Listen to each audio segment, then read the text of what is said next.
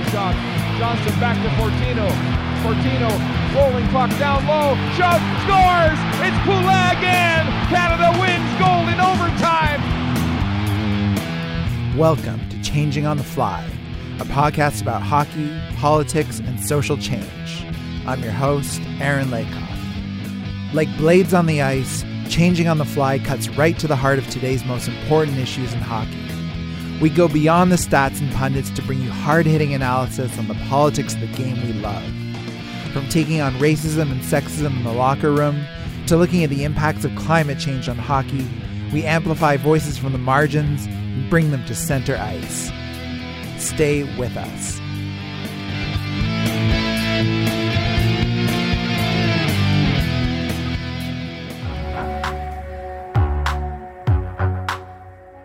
We here in North America live on stolen land. Sure, we may love the places we're from and feel a sense of hometown pride or belonging, and that's totally fine. But fundamentally, this continent, what the First Nations call Turtle Island, is colonized, stolen territory. So why bring this up in a hockey podcast? What the hell does colonization have to do with sports anyways? Well, the answer, my friends, is a lot. We living here in Canada say that hockey is our game. It may not officially be our national sport, but if you sit down and strike up a conversation with someone in a Tim Hortons anywhere from Cape Breton to Calgary to Kelowna, they're either going to argue with you passionately about the team they cheer for, or they might only know a thing or two about the sport, but it's a general conversation starter in this country. As the saying goes, and it's kind of true in my case, kids in Canada learn to skate before they learn to walk. So what does it mean for hockey that we call it our game, but this very nation where we live, Canada, is occupied Indigenous territory? It means we need to take a deep examination of the game, its roots, and the way it's used not only to lift up communities across the country, but also the ways it's been used almost as a weapon against First Nations peoples. And that's what we're going to explore on this first edition of Changing on the Fly. Now, don't get me wrong, people of all walks of life and races are deeply into hockey in Canada, most certainly Indigenous communities. But that doesn't mean that everyone has had the same positive experience with the sport. On this episode of Changing on the Fly, we're going to hear from a few different Indigenous voices who all have a ton of interesting things to say about First Nations people and their place in hockey. Some of you out there might have heard of the novel Indian Horse by the late Ojibwe author Richard Wagamese. It's actually been adapted into a film released earlier this year. But that book, Indian Horse, is probably the one text that inspired me the most to start this podcast. The book follows the story of Saul Indian Horse, a young native kid from Northern Ontario who, like so many kids from his generation, was kidnapped from his family by Indian agents at a young age and put in a residential school.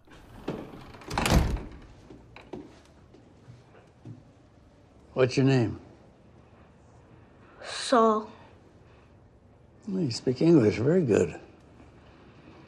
My father taught me. And he gave you a fine biblical name. What is your name? In English, please. Let's try again. What's your name? Do you know it? Lonnie. You'll need something more suitable than that. At the residential school, he suffers deep abuse and trauma, but is also taught to play hockey by one of the priests. Saul gets good, like really good, and eventually works his way up to nearly the ranks of playing for the Toronto Maple Leafs in the NHL. But then he's forced to relive the abuse he suffered again and again.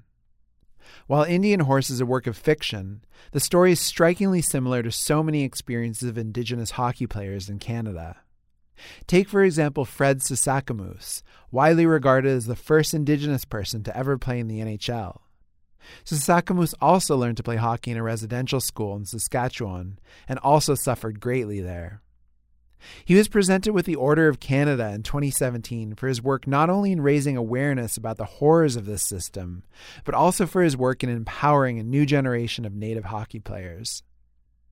So hockey and its appearance in residential schools definitely warrants a closer look, because we as a country have not fully moved on from the pain of this colonial system, and we need to understand where sport fits into this fabric.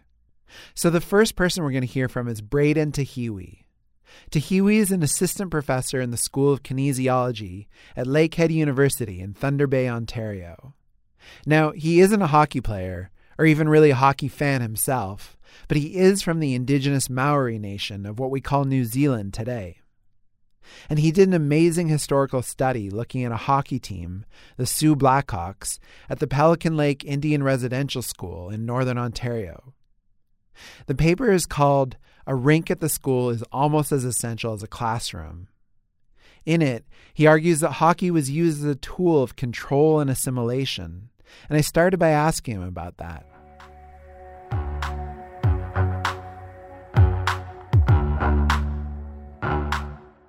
Yeah, so this particular paper we focused on, as you mentioned, one particular school, Pelican Lake Indian Residential School, which was also known as Sioux Lookout Indian Residential School. And so we were looking at archival documents that were largely written by the government officials who were connected to the school, and also the local people working at the school, the teachers, the principals, and some of the church representatives connected to the school. So we were trying to capture their understanding and their purpose behind the development of hockey. And so at this particular period of time, there wasn't a lot of hockey happening at the school prior to the late 1940s. They did have a rink on the lake, but they struggled to have equipment, skates, and so on. And so it was seldom offered, and there wasn't much of a kind of a hockey program up to the date in the late 1940s, where they built their own rink on the school property, and so they could have more regular access, and they then developed their hockey team. And so at this point in time at the school, there were a lot of discipline problems, and so there were a lot of kids that were seen as ill-disciplined. They weren't listening. That kind of context made it harder to learn. It made it harder to control the students. And so what the local school administrators found was that the development of the rink, the development of the school hockey team, and also people participating in hockey and just skating brought about a measure of control, that the students started to behave better and behave more disciplined. And so they didn't have to worry about trying to control the students. They could kind of go about and do a better job in their eyes of the work they were trying to doing in terms of impart Christian ideals, teach the English language and the academic curriculum, and so on. So there's this kind of indirect benefit that they saw from hockey, that the students become more disciplined, more well-behaved, and so that they could then go about their business of the residential school education. And so this, from their eyes, helped them to kind of control the students. And they used runaways as one kind of key measure or yardstick of student retaliation to their experiences there. And so there were a lot of problems in the school system. There was a lot of health problems. Children were hungry. Children were upset. There was a lot of abuse. And so they were unhappy at life and often tried to run away. And so the local administrators, the principals, the local Indian agent had spoken about how there was a lack of runaways, and they kind of were attributing this to the development of hockey within the school. So that was one of the key kind of storylines that we had developed from our reading of those local school administrators, that hockey was able to develop a sense of more control over the students as they kind of participated in the skating and in hockey. With this enhanced control, those kinds of assimilation intent or purpose behind what the school was trying to do was kind of facilitated in a way that they weren't able to do prior to the development of the hockey team and the development of the rink. So there's another really fascinating aspect to this paper, and that's a tour that happened with the hockey team that your paper looks at. So this is in 1951. The Residential Schools Administration and the Anglican Church brought the team, so the Soo Blackhawks, on this lavish tour around southern Ontario where they stayed in fancy hotels. They even got to play at the famed Maple Leaf Gardens where the Toronto Maple Leafs used to play. So can you talk a little bit more about that tour and like what was the goal of the tour and how did it actually end up serving the residential school's colonial interest? Yeah, so that was a kind of a fascinating story that came out of the history of that school. And so the team had been around for a couple of years and they'd become really competitive and started to beat the local teams in the Sioux Lookout area. And then there were a couple of federal ministers that were in the region opening an Indian hospital, local Indian hospital in Sioux Lookout. And they saw the team and they thought they kind of started this idea of the team should tour southern Ontario. And so the boys, like you mentioned, were taken, left their school and went to southern Ontario. They played in both Ottawa and also in Toronto. They, like you said, they stayed at fancy hotels. They met with local dignitaries. They met, for example, with the Premier of Ontario. They visited parliamentary buildings, the National Archives, National Museums, and so on. And then they played 3 games against local teams from Southern Ontario. And so when thinking about why did this happen, the idea that they have this lavish tour, they travel hundreds of kilometers to play hockey, seems kind of outside of the normal narrative that we have about the residential school system. That's one of deprivation and trouble, of trauma, and so on. And so this became an interesting way to try to think about, well, what role was hockey what purpose did the school and did the school system have with hockey, and why did they go about this lavish tour? In particular, because the residential school system became known for being severely underfunded. And so cold buildings, not enough clothes, malnourished children and poor diets and so on, again, become an important part of that tour. And so I'd say there's probably a couple of main ways that we began to think about this tour. And the first one was its intent was to teach the boys about the development and the benefits of civilized society. And so the residential school system as a whole had a function to try to develop and civilize these Indigenous youth, to kind of get rid of their Indigenous culture, their connection to land, their connection to community, and replace them with a different set of ideals, knowledges, and values. And so part of this tour was again showing them the benefits of civilized society, these parts of Canadian society which are held up as important to our civilization in terms of the museums and so on, and to participate in Canada's national game.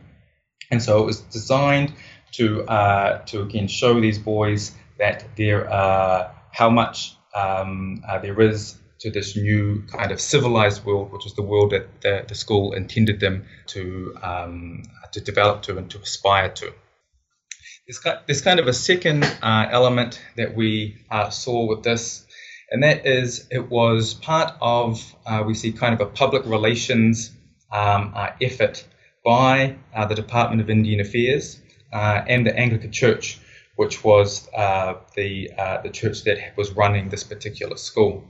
And it was to show off the benefits and the successes of the Indian residential school system to the Canadian public. And so it was, as I mentioned before, a system with a lot of troubles and problems, but they kind of used hockey and these young boys in this tour as a way to provide evidence of how successful residential schooling was. So there's still very much, the church and the government still very much believed in the value of residential school education, and they used this to try to show the public of all the good work that they've been doing, and try to reframe the discussion about the residential school system, which was largely understood as a failure. And so being able to not just tell the public in terms of academics are going well, the pupils are well behaved and disciplined and so on. But by playing hockey, not only could they connect to the Canadian public, but the public could quite literally see in action the development of these young boys, how organized they were, how disciplined they were. They listened to their coach, they played as a team, they were cooperative, they gave their all. Many of these character traits and ideals that we associate with sport that were also associated with the development of becoming a civilized person, they could be exhibited right in the front of the public eye as they kind of watched and saw them and heard and read about them playing hockey.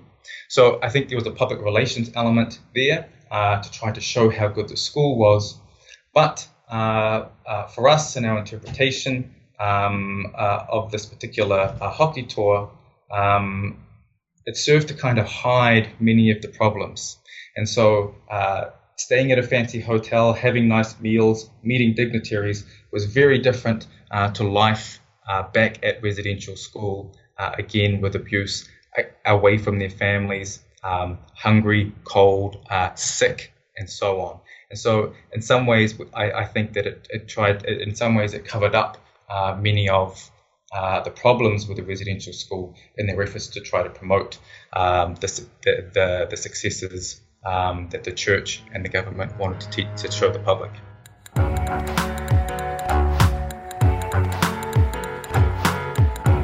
So there you have it. Hockey is a cover-up for the abuses of residential schools in Canada. Again, that was Braden Tahiwi of Lakehead University speaking to us from Thunder Bay, Ontario. The systemic racism and colonialism inflicted in the residential schools and wielded through hockey is still present in the sport today, but I'm going to get back to that in just a bit. As shocking as it is that hockey was used in this way, I, for one, still love this game. And so do thousands of Indigenous people from communities all across Turtle Island. I was at the Alberta Native Hockey Championships in Edmonton last April, and you could just feel the enthusiasm and pride as boys and girls teams from across the province went head-to-head, not to mention the talent. But then something caught my eye while I was in the stands taking in a game. Just in front of me was a proud dad, there to cheer on his kid's team, and he was wearing a jacket with the kid's team's logo on it. It took me by surprise, and so I just had to snap a photo of it. His kid's team name was the Kenai Little Chiefs, and their logo was exactly the same as the Chicago Blackhawks logo. Then I started noticing this was a trend throughout the tournament, with team names like the Chiefs, Tomahawks, Warriors, and so many different knockoffs of the Blackhawks logo. One team was even wearing a jersey with some version of the infamous Chief Wahoo of the Cleveland Indians from Major League Baseball. It kind of blew my mind because for the last several years, there's been a huge movement to get professional sports teams who use Indigenous mascots to change their logos and names. The most visible of these campaigns has been against Washington's football team. There's also, of course, Edmonton's football team, Cleveland's baseball team, and really shamefully too many to name. If all these racist colonial mascots worn by non-native hockey teams are cultural appropriation, what I was seeing at the Alberta Native Hockey Championships can really only be described as cultural reappropriation. I know someone else who's into reappropriating Indigenous mascotry to make a statement against racist symbols in sports, and he's specifically doing it with the Chicago Blackhawks in hockey. My next guest is Justin Lewis. Justin is from the Samson Cree Nation of Meskwachie, Alberta, and now lives in the Coast Salish territories of Vancouver. He's one of the co-founders of the awesome Indigenous clothing company, Section 35, and they put out a whole line of clothing to take aim at the Chicago Blackhawks logo and other native mascots in sports. Let's get to that interview now.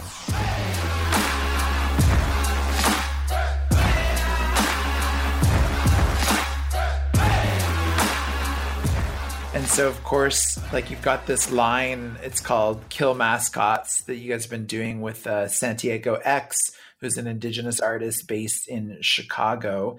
And I mean, one of the first pieces I think that you guys came out with Santiago X was a knockoff of the Chicago Blackhawks logo, which is, of course, we wanted to talk with you about that because it's a hockey podcast. So it's a really amazing image. It's kind of like it's a knockoff but it's the skull of a mascot, and it's got the phrase "Kill mascots, save the people," which is, of course, a reference to that phrase "Kill the Indian, save the child." So tell us a little bit more about that.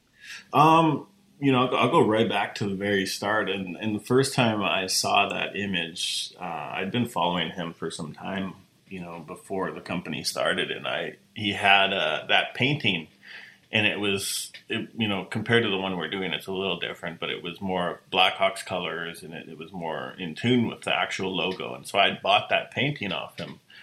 And I had that for a while, and I'd bought some stuff off him and stayed in touch with him. And I said, hey, we should collaborate on some clothing. I got this project coming out. And he was really interested to hear more. And, he had told me, when you're ready, let's talk. And when we got going, that was one of the first pieces. I was like, well, what if we did like a collection based around this stuff? And he was all about it. We changed it slightly with some colors and stuff, just to be careful around, proprietary rights and all that kind of stuff. With using other logos, there's always a risk of, copyright infringement and that kind of stuff.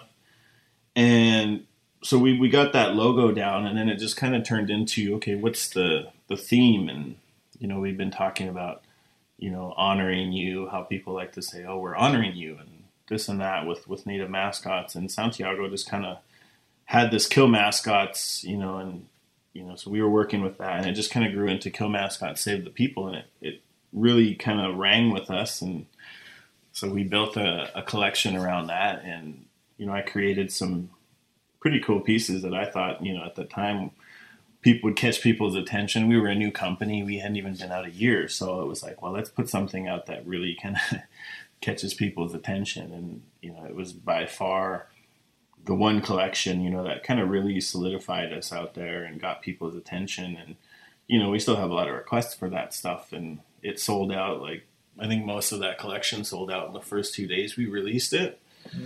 So it's just kind of grown from there. And, we've done different variations on it. We just released a new version this winter with a different mascot. So we've moved on to the Redskins, and we've done some stuff, not with Santiago, but ourselves with the Cleveland Indians mascot. So it's just, a little bit of everything that we do. But that was kind of the first part of the Kill Mascots that really got us going, and how it started and came about with Santiago.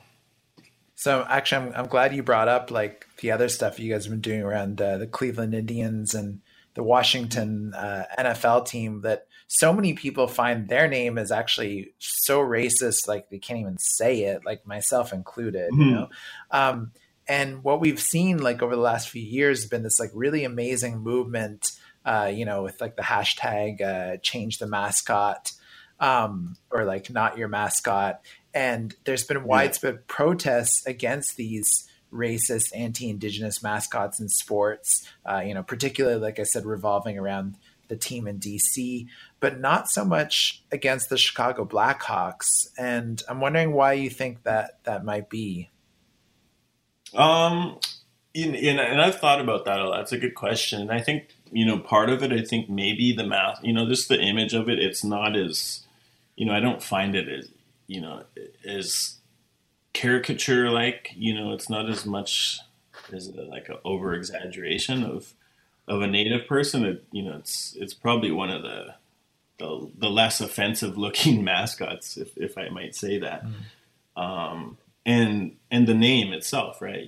There's not a reference to a racial slur, but at the same time, it's still there's still a misrepresentation and dehumanizing element to, Native imagery there. Right. And I think also hockey is a big, hockey is it's a huge thing, at least in Canada and in our communities, right? It's a big part of our communities, and it has been for many years. Mm-hmm. Can you elaborate on that thought a bit more? Like, I mean, it's been around for so long, but like sometimes people argue like, the Redskins name has been there for so long. We can't change it. So yeah. Why wouldn't it be the same with the Blackhawks? I think part of it is going back. It in a different time. It was really cool to have there appeared to be some representation of Indigenous people there, right? It was like, wow, there's an image of one of us, on a hockey jersey, and that's cool. And we still have a lot of people, there's a lot of conversation that ends up, when we share stuff is like, oh, it's just a mascot. You guys need to get over it. And even people in our own communities are like, oh, I'm not offended by that. I like the logo. So everybody has, I think, their own opinion on it. But I also think that the way it is right now, Washington and Cleveland have gotten a lot more press and coverage on the mascot issue. And I think part of it has to do with the names and the actual appearance of the mascot. Mm-hmm.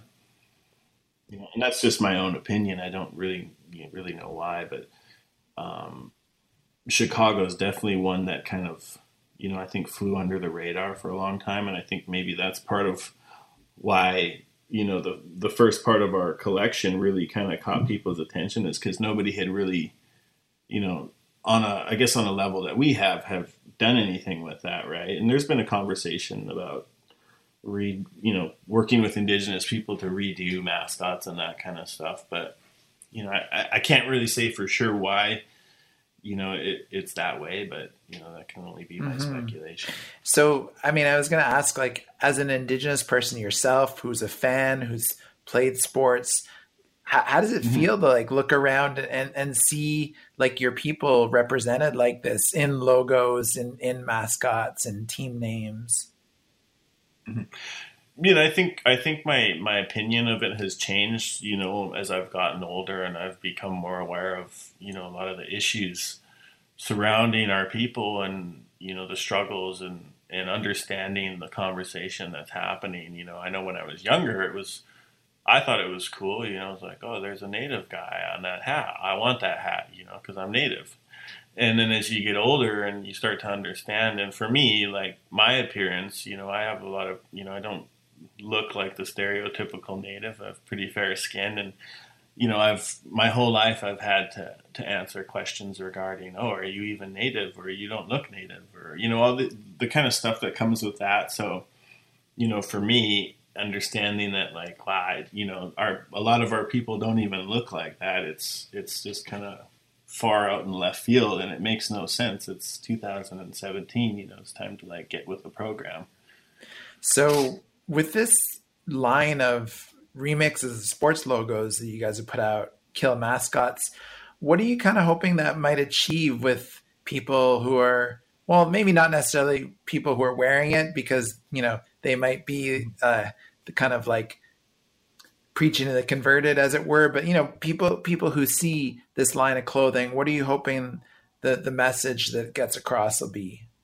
Well, I think obviously the main part is it's a conversation starter and to kind of draw awareness to, and I think there's a lot of people out there still who don't understand the issues behind Native mascotry, right? So it's in the first place, it draws your attention to the actual issue. And then from there, there's conversation that happens. And we've got a lot of people who email us and message us on our social media, and, and they're non-Indigenous, and they get it, they understand, and they're like, they want to wear it too, and they're worried they're going to offend somebody. And I'm like, no, I think if you believe in the message and you're trying to, spread the message, then by all means wear it, support it, So I think that is, I guess that would be the main thing for why we put it out. At the end of the day, you're not going to always change people's mind. There's going to be people who will never change their mind on that topic, right? So, But if you can at least, spread the message, reach the masses with it. And this design and these collections have reached far beyond where we ever thought, so it's cool to see that thing take off and find its own wing. So.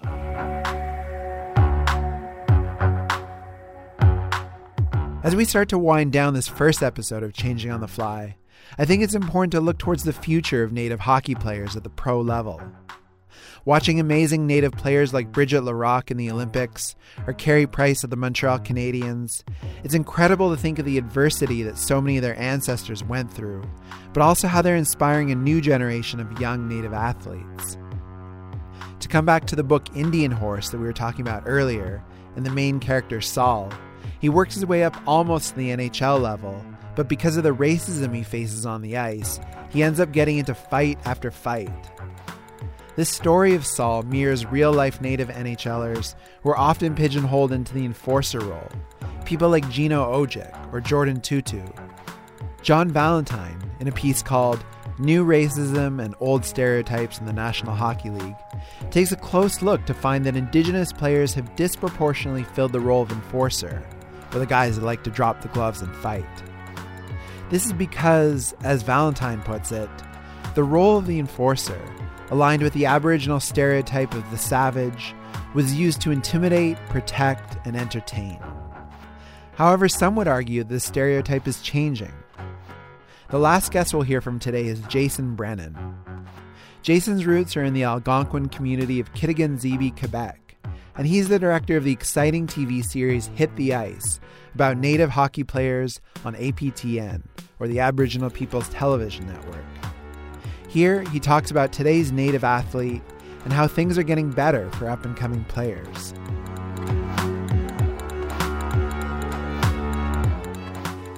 I mean, nobody can dispute the fact that it's better than it was, just because there's so many more guys that are making it to the NHL or playing pro. And right now, there's a really nice group of young players that are up and coming that are, you know, you look like so many years ago, most of the native players that made it to pro were there to fight mostly.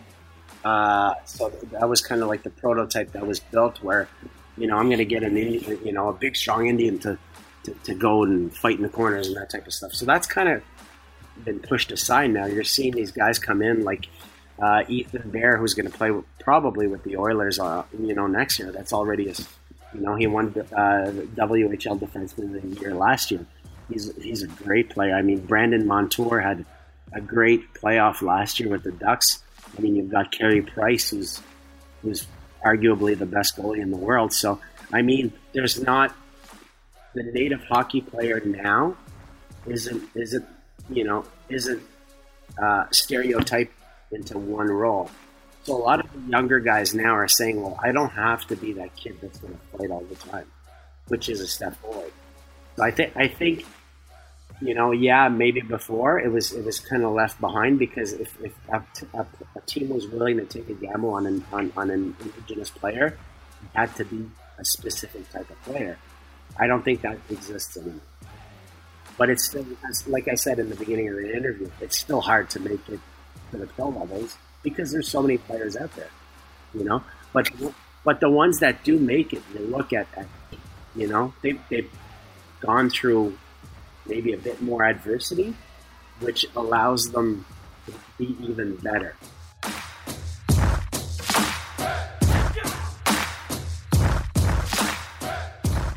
All right, so there we go. That was Jason Brennan from APTN's Hit the Ice. We'll post a link in the show notes where you can watch all the episodes online. It's definitely worth checking out. We'll leave you with one final thought, and hopefully it's going to be an uplifting one for such a heavy topic as colonialism. In 2015, we had a Truth and Reconciliation Commission in Canada where we examined and dealt with the horrors of residential schools and genocide against Native people. One of the important things that came out of that commission was a document of calls to action, 94 tangible things we can all do to start to right the wrongs of our history. Within those 94 calls to action, there are 5 that touch directly on sports. Sports and reconciliation, specifically with regards to hockey, is so crucial because throughout this episode we've examined how deep colonialism runs in Canada's game. I'm not going to read all those calls to action here, but I'm just going to share one of my favorites, and it's something that I hope is going to set the tone of this podcast as we move forward. It goes, "We call upon all levels of government, in collaboration with Aboriginal peoples, sports hall of fames, and other relevant organizations, so hockey podcasts, I suppose, to provide public education that tells the national story of Aboriginal athletes in history. With Changing on the Fly, I'm hoping to bring you more on the stories of people like Fred Sasakamoose, Bridget Larocque of Team Canada, Reggie Leach, Chief Wilton Littlechild, and many other Native hockey players. Because if hockey is going to be Canada's game, and if we're going to move forward together, Indigenous and non-Indigenous people, then we need to fight colonialism and racism in this sport. If you enjoyed this episode of Changing on the Fly, make sure you subscribe to the podcast so you can hear all the back episodes and all future upcoming episodes. Music in this episode is by the Kendalls, DJ Spooky, A Tribe Called Red, and Ilego. For more info on the podcast, find us online at changingontheflypodcast.wordpress.com or email us at changingontheflypodcast@gmail.com. My name is Aaron Lakoff. Thanks for listening.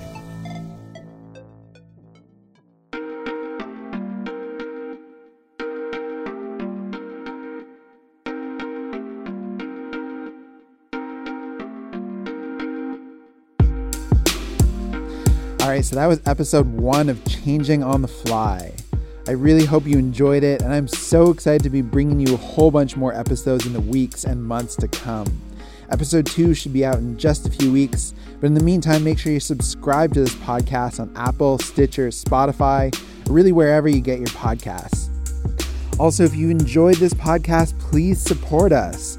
We have a Patreon page at patreon.com/changingonthefly. You can sign up there for as little as $1 a month, and you can also get access to advanced episodes, a mixtape, and other goodies. Or if you want to send a one-time donation, hit us up with a PayPal transfer of any amount to changingontheflypodcast@gmail.com. Lastly, I want to send a huge thank you to all our current Patreon supporters, Aiden, Ann, Grill, Jeremy, Nick, and Sam. We'll be back soon, but in the meantime, follow us on Facebook, Twitter, and Instagram, and keep your stick on the ice.